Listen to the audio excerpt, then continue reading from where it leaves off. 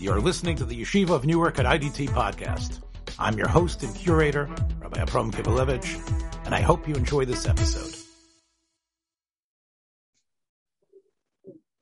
Shalom, this is Standing in Two Worlds with Dr. Sam Juni out of Yerushalayim, Ir HaKodesh. Sam, a couple of nights ago, as I was working, was a story that is still occupying headlines here in the United States. And you would think a random shooting where someone was killed is something that happens all the time, of course, in Chicago. But this was Alec Baldwin.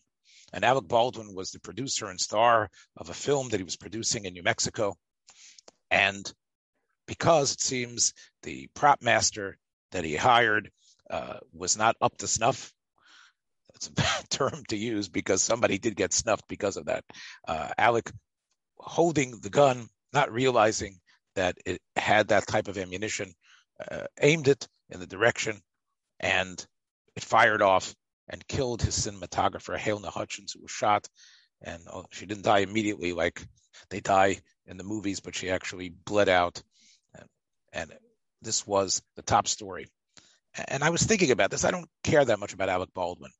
But the idea of somebody, Sam, being involved in the death of someone else, accidental though it might be, realizing, as now the newspapers are all full of the negligence aspect, the fact that this was something that could have been prevented. This was something that if you would have hired the right people, if you would have been more self-aware of everything around you, living with the fact that although you didn't mean to murder, your attitude and other things caused the death of another person.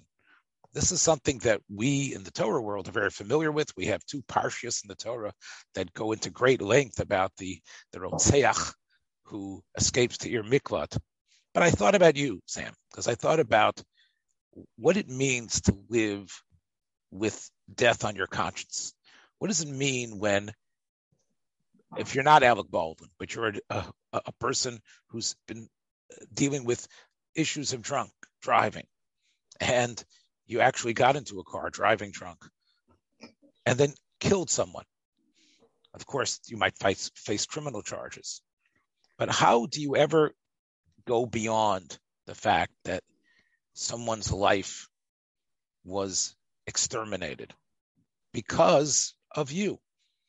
I'm not talking about people who, and I think, who are murderers outright, professional killers. But I think this is an issue. Maybe it's part of what is now known as post-traumatic stress disorder, living with that. And I know you have dealt with issues similar to that. So give us, if I was Alec and I was, pretend I'm Alec and I'm reaching out to Sam Juni, who I think can give me some sort of direction. He's not going to be my therapist, but at least give me some sort of sense of how I can continue to just keep on functioning. I keep on seeing the death of that person in front of me. Okay, Sam, that's the order for today. All right, it's a tall order because I'm not going to start with Alec. I'm going to start with Adam Arishan, right? And of course, after Adam Arishan comes Freud. So let's just take it, in order of importance. Not really Adam Arishan. Talk about Cain. Talk about the whole idea of killing someone, where that comes from, what it means to people. So I want to start with basics.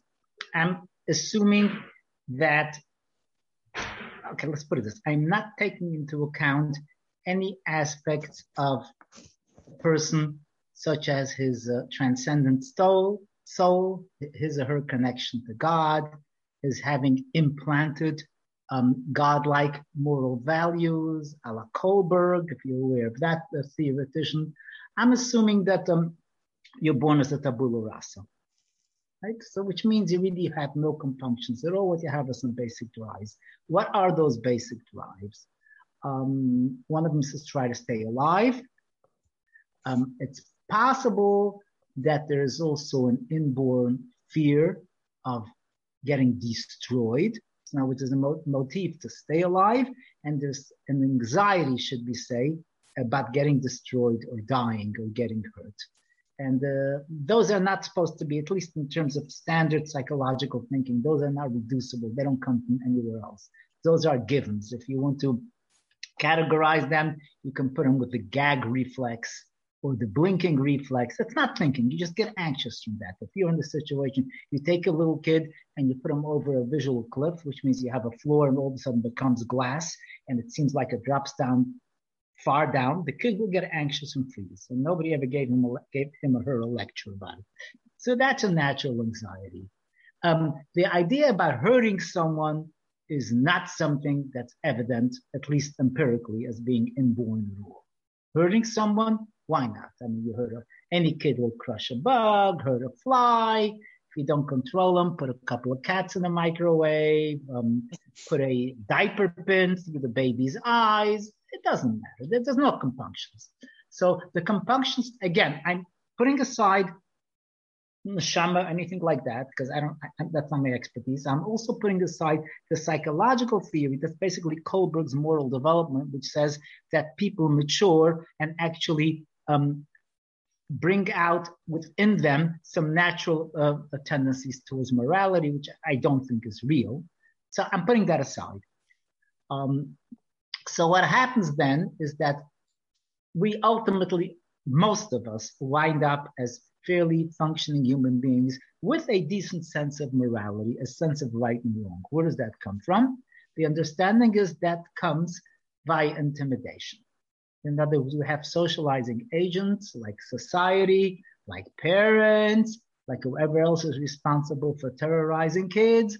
And ultimately, they say, well, if you do that, it's going to happen to you or something else is going to happen to you. And usually it's not defined what's going to happen to you. If you do that, then, I can't really make the right sounds, but it lets the kid know better not do that. Now, that makes the kid very anxious because he's constantly looking over his shoulder. Wait, if I do that, will I be caught? Will I be caught by the ogre, by the witch, whatever kind of symbols they use? So what happens is that for experience's sake, this part of the personality called the ego, it internalizes those things. Now, it's better that you yourself say to yourself, I am not going to hurt somebody badly. I'm not going to steal any cookies. I'm not going to lie because I don't want to do it. And it's almost an opportunity comes up to steal a cookie or to hurt somebody or to steal something. You just say to yourself, I'm not doing it. And it's a reaction that's fostered by an association of anxiety.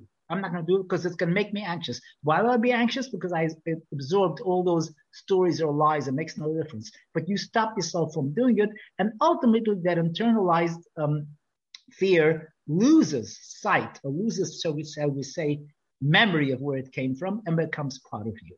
So what I'd like to say just from beginning, that the idea about not doing something is never natural.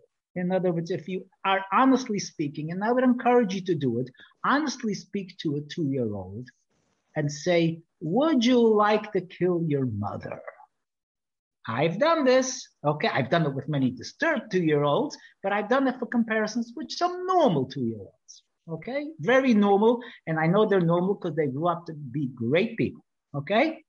And so the answer would be, if I do that, who's going to give me chocolates? Yeah. Who's going to put me to bed at night? I say, what if we get you somebody? Grandma's going to come, or your aunt. No, I don't know. Depends what. I said, what if she takes away your toy and grandma can come and substitute? Would you like to kill her? Sure. How would we do it? I have had suggestions, putting her, like under a big truck. And with an older kid, I had something, putting her in the blender, feeding her poison, putting a knife so she sits down the knife. These are normal kids.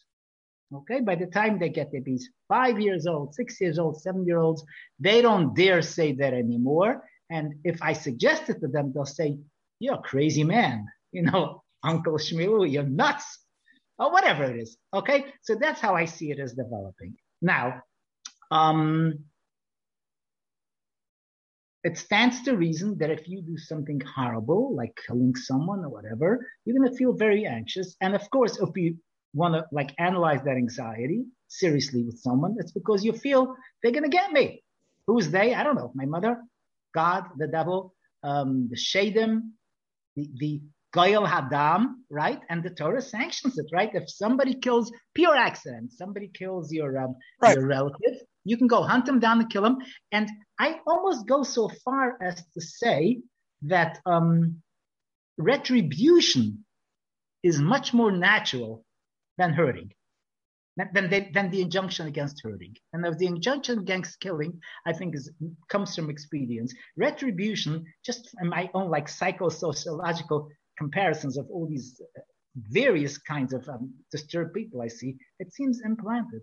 Revenge is something that's there. I found that interesting, that many of our dying brethren, the Holocaust, Nakama, revenge, that's what they were thinking. Odd. I don't think I would be thinking that. I mean, again, I did not go through this, Well, you're not the first Jewish doctor to articulate that idea. It was actually articulated by Maimonides himself. Yes. He says I'm sure you know this, but specifically in Mar Nebuchim, when he talks about why there is this injunction and dispensation that allows the close relative of the person that was killed accidentally or not maliciously to take his revenge, is because he says the Torah could not legislate here.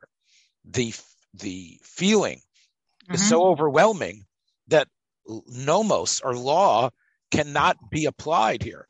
Law can only be applied where there's a malleability in the person's psyche and his ability to shift and change. This is something that is so strong that it would be fruitless to be able to want to legislate.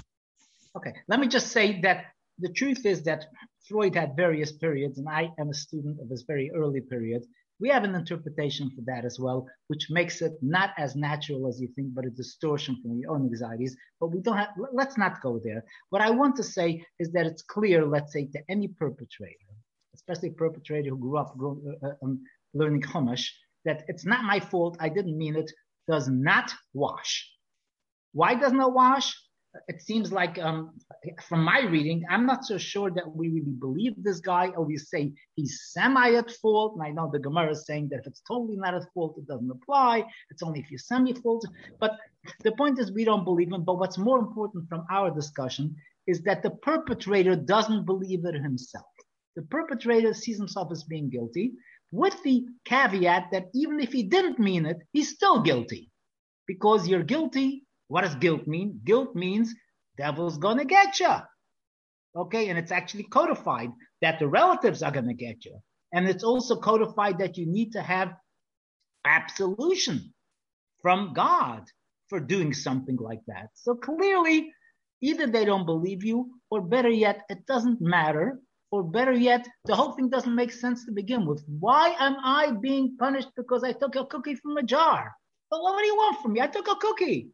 Your cookie, my cookie, leave me alone. Why am I punished for killing someone? What's the deal? What are you talking about? I did something. I wanted to do it.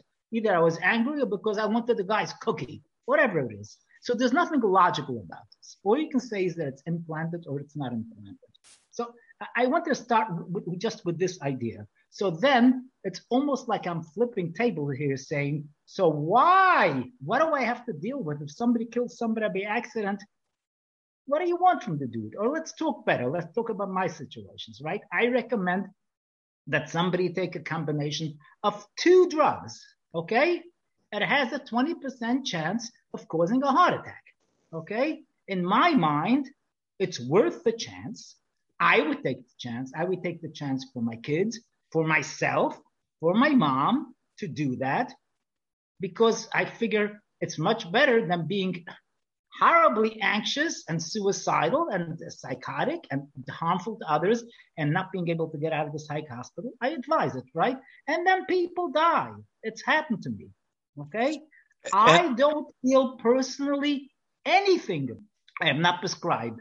People have come to me and they said options. I said, do it. Okay. I should make the decision. I have no problem making decisions for people simply because my life is not on the line. I've made decisions for people where there are chances of horrible things happening. I have not always followed up because my style is I then send them away. But statistically speaking, I have ended up hurting people in the name, at least officially in the name of trying to help them. So they'll come and say, look what you did over here. I'll say, I did, and I would do it again. I know what the chances are. That's all. But I personally can't get, since I'm so like I breathe Freud, I can't get myself to feel guilty. And what I'm wondering is when you're describing this, I definitely have seen many people, most people other than me, feel guilty for something having happened to them, especially somebody died because of them. What are you talking about? What are you so excited about? Now we have theological issues as well. People, let's take the extreme. People who have no belief in anything non-physical about the soul. They don't believe in the soul. They think a person is a behavioral machine or whatever. Do you feel guilty for shutting down a computer and selling it for parts? They don't feel guilty about it. They do feel guilty. Most of those people who don't believe in God and don't believe in anything, but they believe, of course, in green environments, whatever, that's my cynical barb, they do feel guilty when because of them, somebody dies. And my question to them has always been, what's the difference? Why is this different than if you take away $5 from someone for tax? I mean, person's going to die anyway.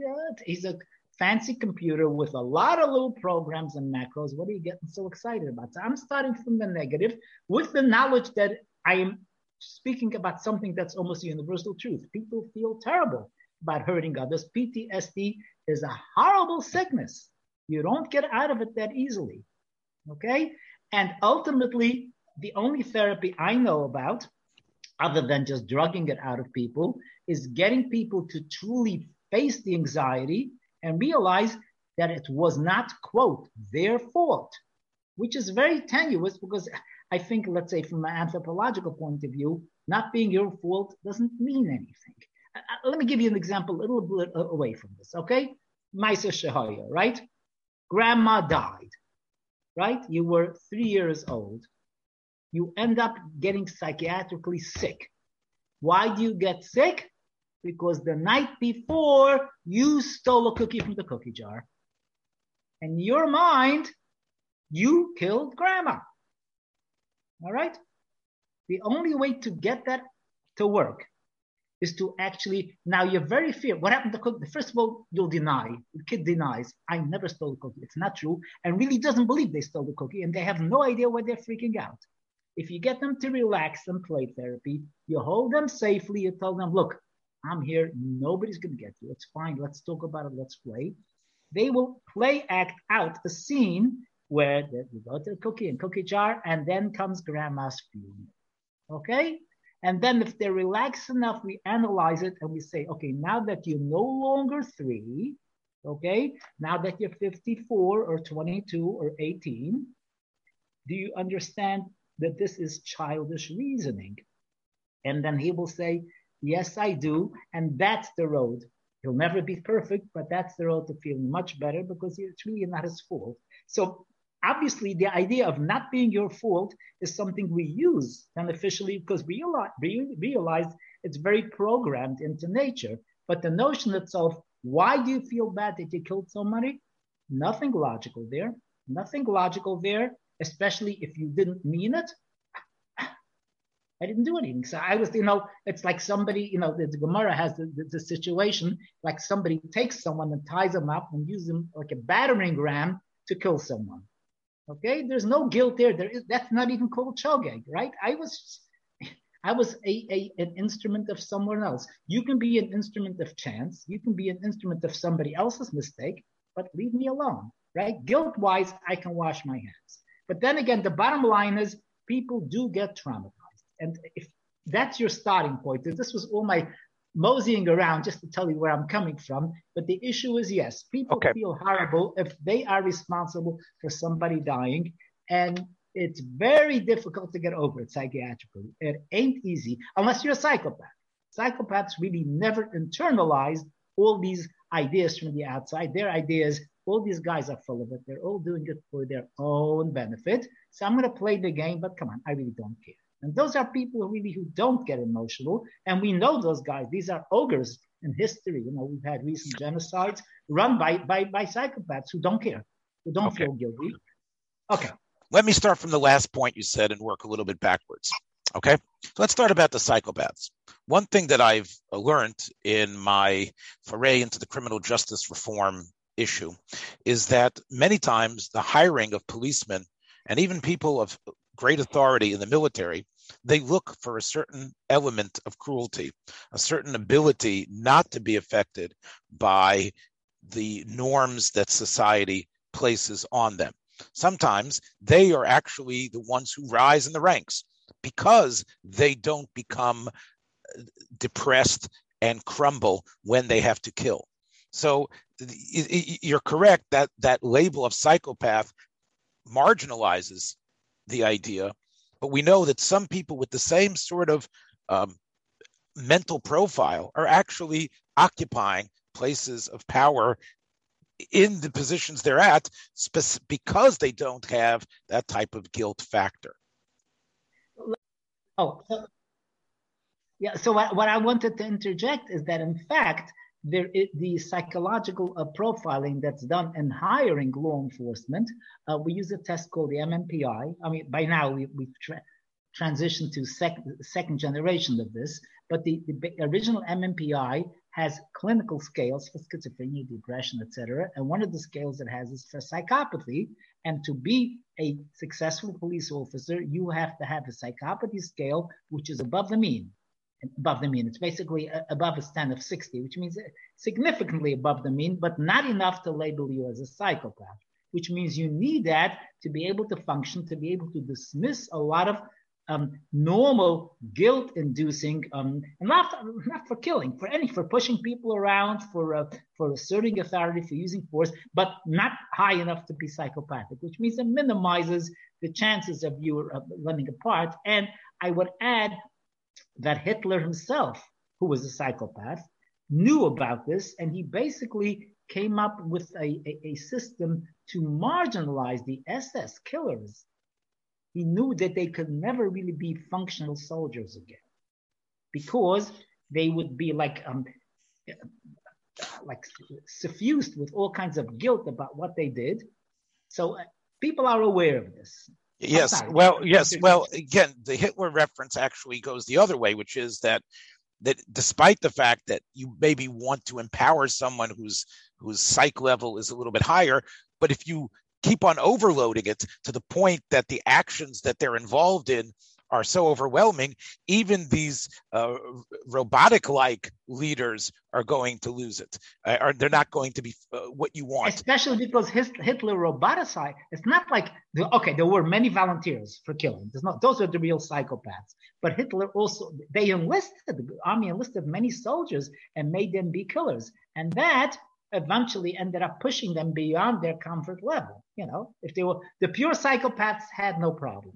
They were maniacs before that and maniacs after that. But many of those were not natural psychopaths. They were basically, shall we say, programmed, and there are ways to program people to defy natural feelings like fear or kinship or relationships. So they were programmed, but ultimately he knew they would burn out because the guilt would get the better of them. Yeah, okay. Yeah. Even, and of course, tapping into, as Goldhagen and others have talked about, this sort of Germanic anti-Semitism that was so prevalent, it wasn't like it was sort of easy to find those, especially when most of the victims had been considered less than human. One of the things that I think I told you in a previous conversation was came out from Lanzmann's epic interview that turned into the incredible film Shoah, was that the members of the SS and the ones that were working in this extermination machine, they really almost maniacally insisted that their victims were not human.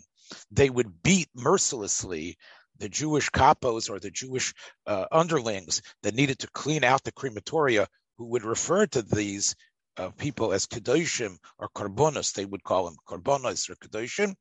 Victims, When the Nazis heard that, they would beat the poor lackey who was schlepping these bodies out, and say, you cannot call them korbanos. You can't call them kedoshim. You have to call them drek. You can't call them people. You can't call them people either. You can't call them people. They cannot even. For sure, they can't be martyrs, elevated ones. But you have to refer to all of this as drek, as excrement that needs to be cleaned. And if they heard the victims, cousins, brothers, co-religionists referring to them in any sort of humanistic way, they couldn't stand it, because otherwise they wouldn't have been able to continue to keep on putting people into gas chambers and killing them. So clearly, whether this is a learned response or not, there's something even that the German Volk had, and every little mother, as you say, or whoever it is that instills into this child that anxiety. But that anxiety is about the importance of human life. And even though this might be something that you will say, Sam, is not part of your inherent being, and it's something that needs to be drilled into you, it still is, you will admit, a very important motif, a very important value to live by, and a very important one for society to function in a way that we give each other space. If we don't have that morality, anxiety drilled into us, then we end up pushing people off of the highway. People are elbowing others in the middle of the street. And in general, there isn't a civility that allows for a normal functioning society to happen. So let me share something personal, okay? So in the medical field, including the psychiatric field, doctors, practitioners have to become hardened, almost like a Chevra Kadisha person you have there, okay? Because you will deal with issues where you have to lay aside your sympathies, your empathies, and say, how am I going to do this, okay? The Gemara says the best doctor deserves execution, okay? I have had a number of doctors referring to me to give diagnostics where it was very clear to me that the doctor knew what the diagnosis was. And I would say, why are you wasting these people's money? Why are you sending them to me? And they said, I don't have the heart to tell them. You can. I'm supposed to be this cold, unfeeling person. And I tell you, I found myself, I remember at the beginning, my first internships, when I worked on psychiatric wards, and I would meet people that if I would not have put on an armor, would have devastated me. You know, sometimes I remember meeting a sister of a girlfriend of mine. Okay, I'm a ward. Okay, and she was not doing well. I remember meeting just regular people who were falling apart. And in a sense, there is a hardening process that goes on. You have to learn to just ignore or suppress some of your automatic feelings of sympathy and empathy, which will then get in your way of judgment. The question is, do you or don't you do this? I mean, do I tell someone they have to have shock therapy? If you've seen electric shock therapy, not from the patient's point of view, by the way, because they get unconscious, from the outside point of view, it looks like the most gruesome punishment you can find in these horror novels, okay? And I've told people, do this. I've told family members, this is the right thing to do.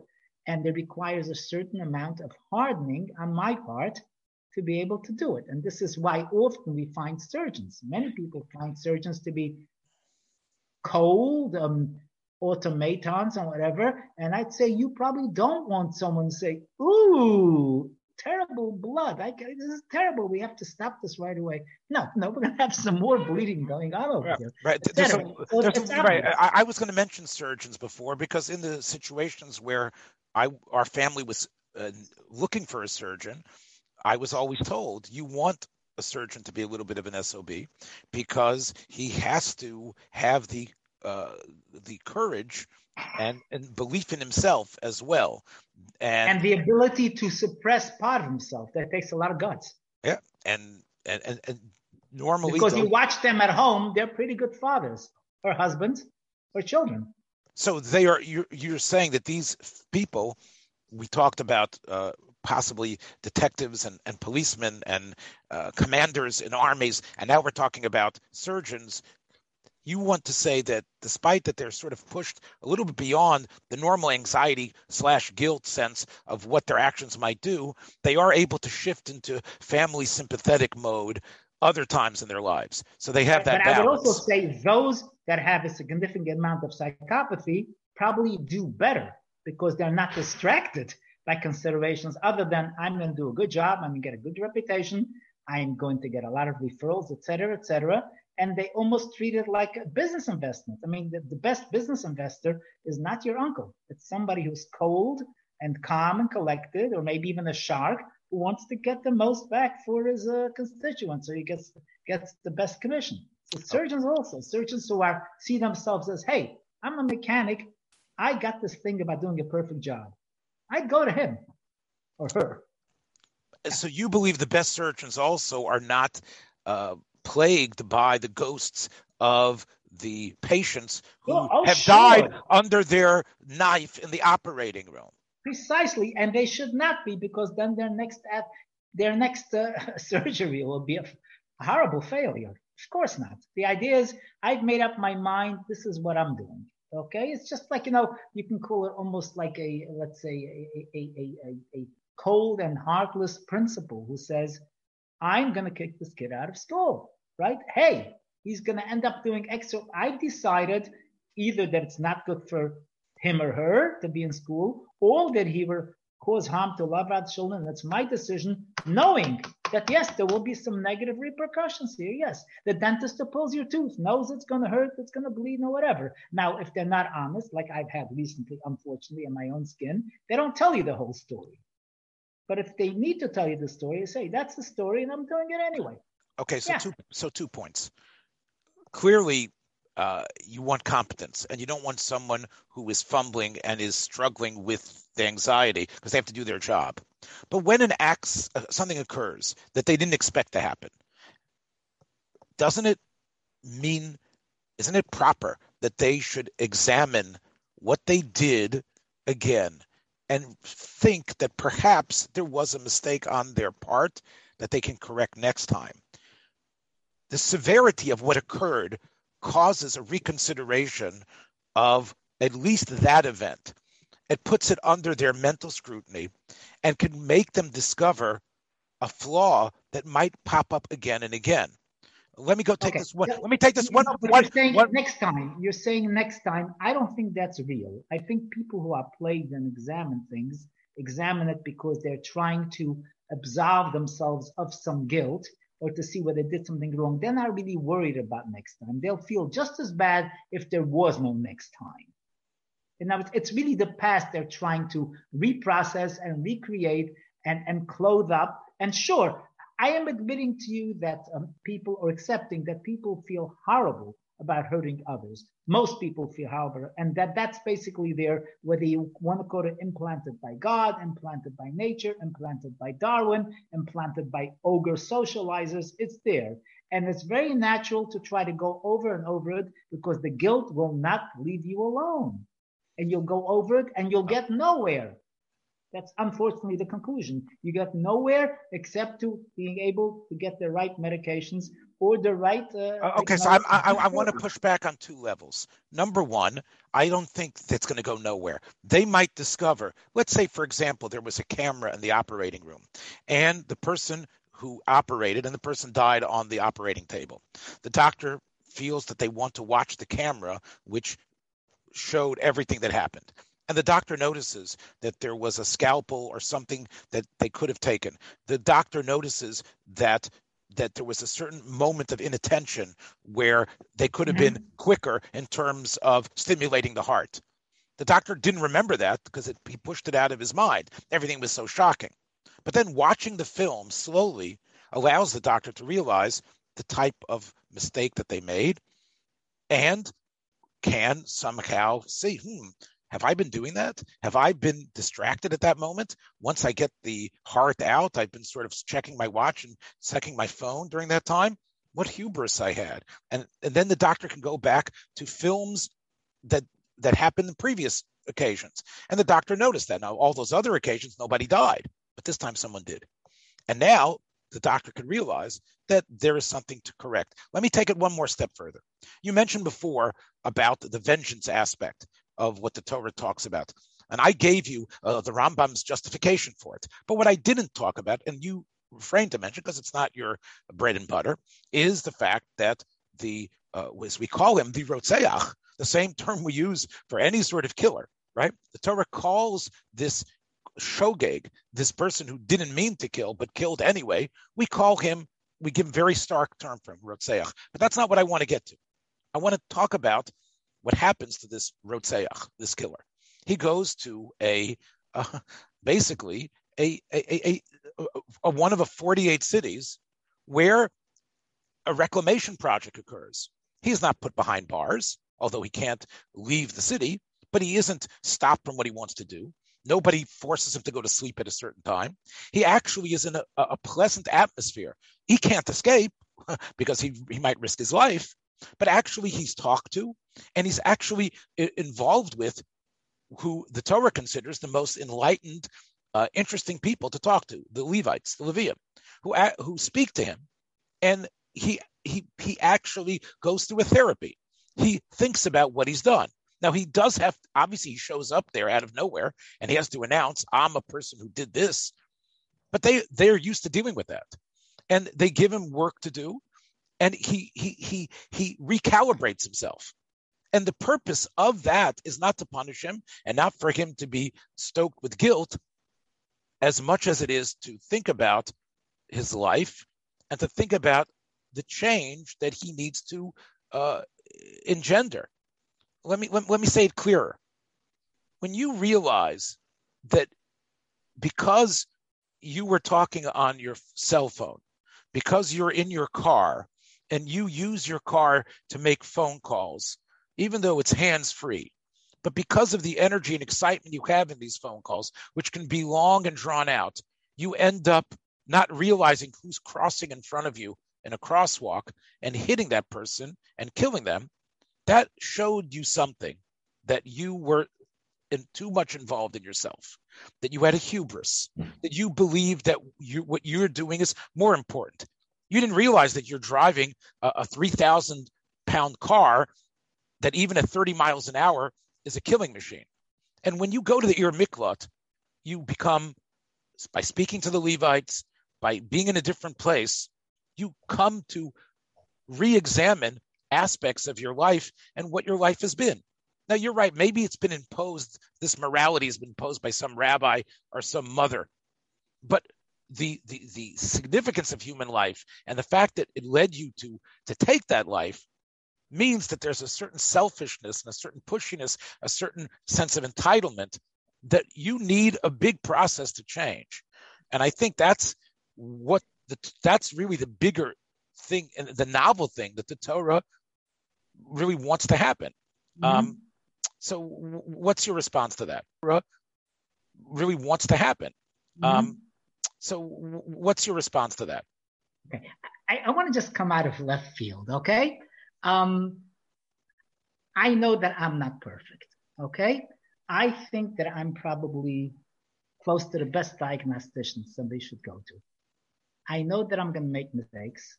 I also know that some of the mistakes are due to quirks that I have that are probably based on transference to old things. I know that sometimes I waver a little and I have to watch myself. I still think that I'm probably very good at this, okay? So I'll tell you what I'm relating to. There's a show I've been watching on TV called The Good Doctor, okay? So The Good Doctor is about he's basically a resident who happens to be autistic, okay? And he focuses in on small little details and often comes up with the solutions in surgery that nobody ever would, okay? But, so there's a big fight with supervisors whether to let him on to certain kinds of surgeries or not. And the view that the show tries to push and ultimately prevails is that it's worth it. In other words, sometimes because of his crank, something will jerk something off within him, and he'll focus in and just lose attention totally in the middle of a difficult procedure. So somebody has to pitch in and take over from him. But the point is, when you take it all together, the chances of making it via him is much higher than making it via someone else who does not have his profound skills, but also does not have his mishagasim or his distractors, which cause him to go wrong. So what I'm saying here is as follows, and this is peculiar, but it's idiosyncratic, not peculiar. Everybody has their limitations. Let us say that you are ADD and you cannot go a half hour without checking the phone, blinking, shaking your head, or disengaging and coming back. But you're still the best one out there as compared to some other people who may not have these vagaries, but have other kinds of vagaries. Would you as a supervisor invalidate somebody like that, saying he can't be on here because he has this? Everybody has something. All right. And then to push it further yet, do I, assuming I have these vagaries that do cause occasional problems, do I then say that I'm going to disqualify myself from providing a phenomenal service that I can provide just because there are occasional blips or statistical blips or likelihoods of failure, and rather say, okay, I'm withdrawing, let somebody else do it and let it be somebody else's mistakes?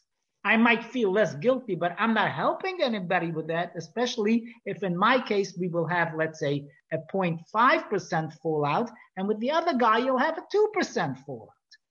All right, so I'm just trying to say the easiest thing is to say you succumb to guilt. You succumb to morality and say, I'm not going to do it, I'm going to leave it up to somebody else.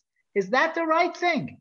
I mean, you're somebody who knows how to get many people in danger out by driving a bus, but you have certain problems with vision versus another guy who never drove a bus in his life.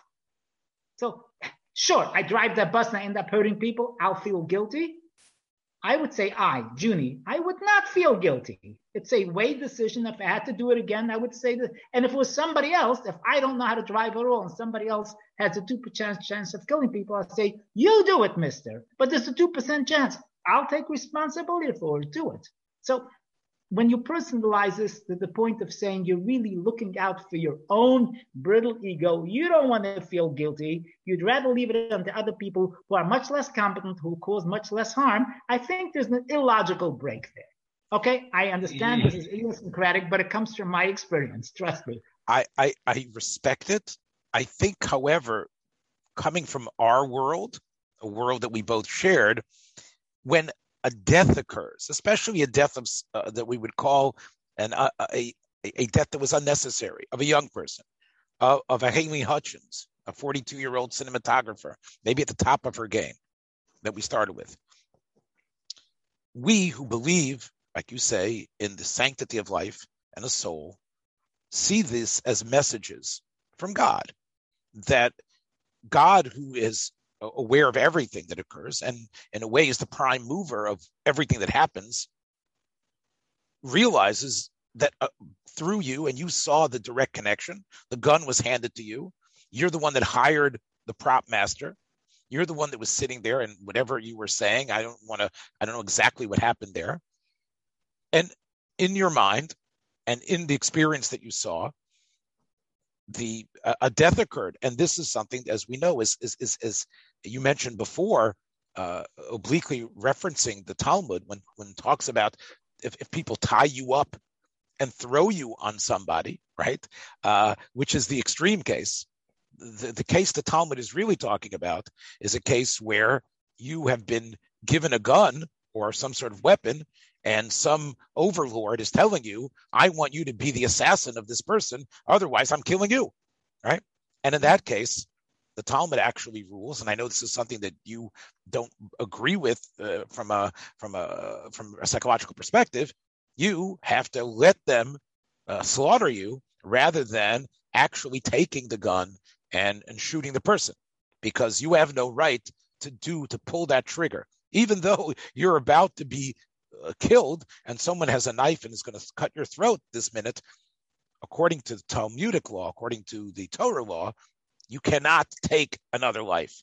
And whether it's the story of Cain and Hevel, or any other sort, or the story of Menashe later in the Bible, this is an issue that we don't just see as a program. We see it, and when this happens to you, you're expected, from my perspective, to think, wow, I caused the death of a person. God allowed me to see that, experience that. This is something that has to be an overwhelming change in my life. And I think, therefore, you might call it the Jewish Christian guilt syndrome, but I think it's all over the Torah. And I think that in fact, the poskim speak about situations where you send someone on a trip for you, and because of on that mountain pass that you sent him, an avalanche occurred, and the person died.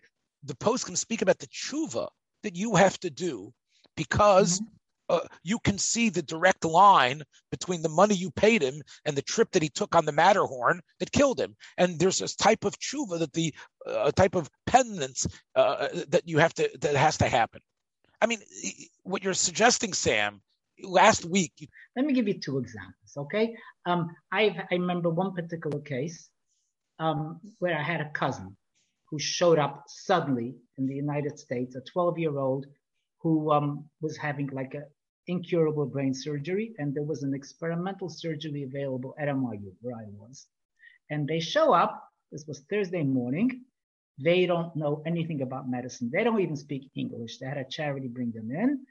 Here's the proposal by this guy, an assistant professor at NYU, he wants to do this kind of surgery. Shmilo, you tell us whether we should do this or not. Okay, not my field. Okay, I spent like a good part of the night at the library at Downstate Medical Center going through stuff, and I came back the next day and I said, do it. Okay, I was taking a chance. I was using the best of my judgment. I'm telling you the story because it worked out very well. Okay, let me just, I had somebody else. This was a colleague. Okay, a colleague of mine, very good psychologist, vocational psychologist, whose husband was dying of a brain tumor. Okay? She heard about some experimental program. I mean, I'm the one who knows my statistics. Sam, what am I supposed to do here? Okay? The idea was this could either cure you or kill you. All right? Again, went to downstate, spent a long time. I came back. I said, Joan, I think there's a good chance to do it. The guy got, like, she was ever thankful. I think he got 12 or 13 years out of his life because of that. Okay? I'm telling you these stories. I am certain there are other stories that are similar that don't have similar endings. Okay? I just now, in retrospect, with all the ideas of people who like to lie to themselves, I can't say I would have felt guilty had that not worked out. So let's say if that child, had died, okay, my cousin, okay? Would people have had kindness to me? Maybe. I would not have had any kindness to myself. I used the best in my judgment. I figured I saw how many cases I worked for, similar ages, similar kind of body weight, and I did it. And ditto with with that colleague of mine who I steered into something that, I know there are members of my family who do this kind of research that it either cures you or kills you, okay? I would hope, like, my family relatives don't feel guilty that they're doing the best, they're playing the odds, and that's what they're presenting themselves as Jimmy the Greek in a white coat. So yes, would I have to then go through an absolution in terms of theology? Yes, because you can say from a theological point of view, God made me do this because I'm a damn killer anyway, because in my previous cycle or in my alter ego, I'm an evil person. But I can say I did a good job. I would not have a problem sleeping. I don't think I'd have a problem sleeping at night. Maybe I'd get some nervous tics that I can't attribute to or get an ulcer. So I understand you. From a theological point of view, I can justify it. I just want to say the theological view is a little bit suspect to me, because I know cultures that are just as old as Judaism who don't have the theological component, who still heap loads of guilt onto hapless perpetrators. Okay. Without the logic. Okay, Sam, you inserted and it's sort of unfair because you used yourself, which of course I'm never going to attack you personally.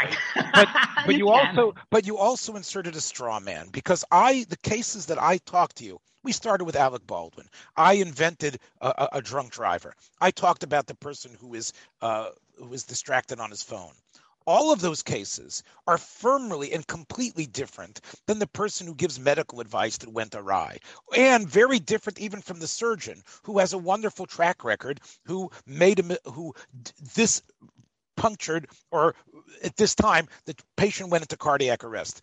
Those are all so different than where it was your carelessness that led to the direct death.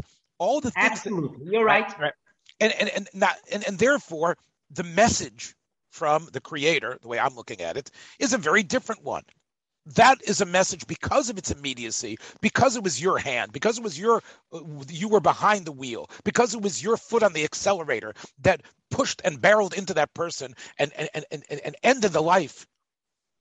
You need to examine, you need to feel it, you need to own up to it. And that's. But can you push that to the example you gave, where I think it's quoted the Talmud, that you send someone on a mission and some avalanche happens? Is it because you didn't think of the avalanche? 1 second. Wait. I mentioned that. That also calls for tshuva, not necessarily the same tshuva. That also means, you're right, that isn't it isn't as stark. It does call for consideration. How did it happen? Yes, so I agree with you. There's clearly gradations. And you're correct, Sam, that once we start with the Alec Baldwin, we might end up with Sam Juni as well, feeling terrible. You're correct.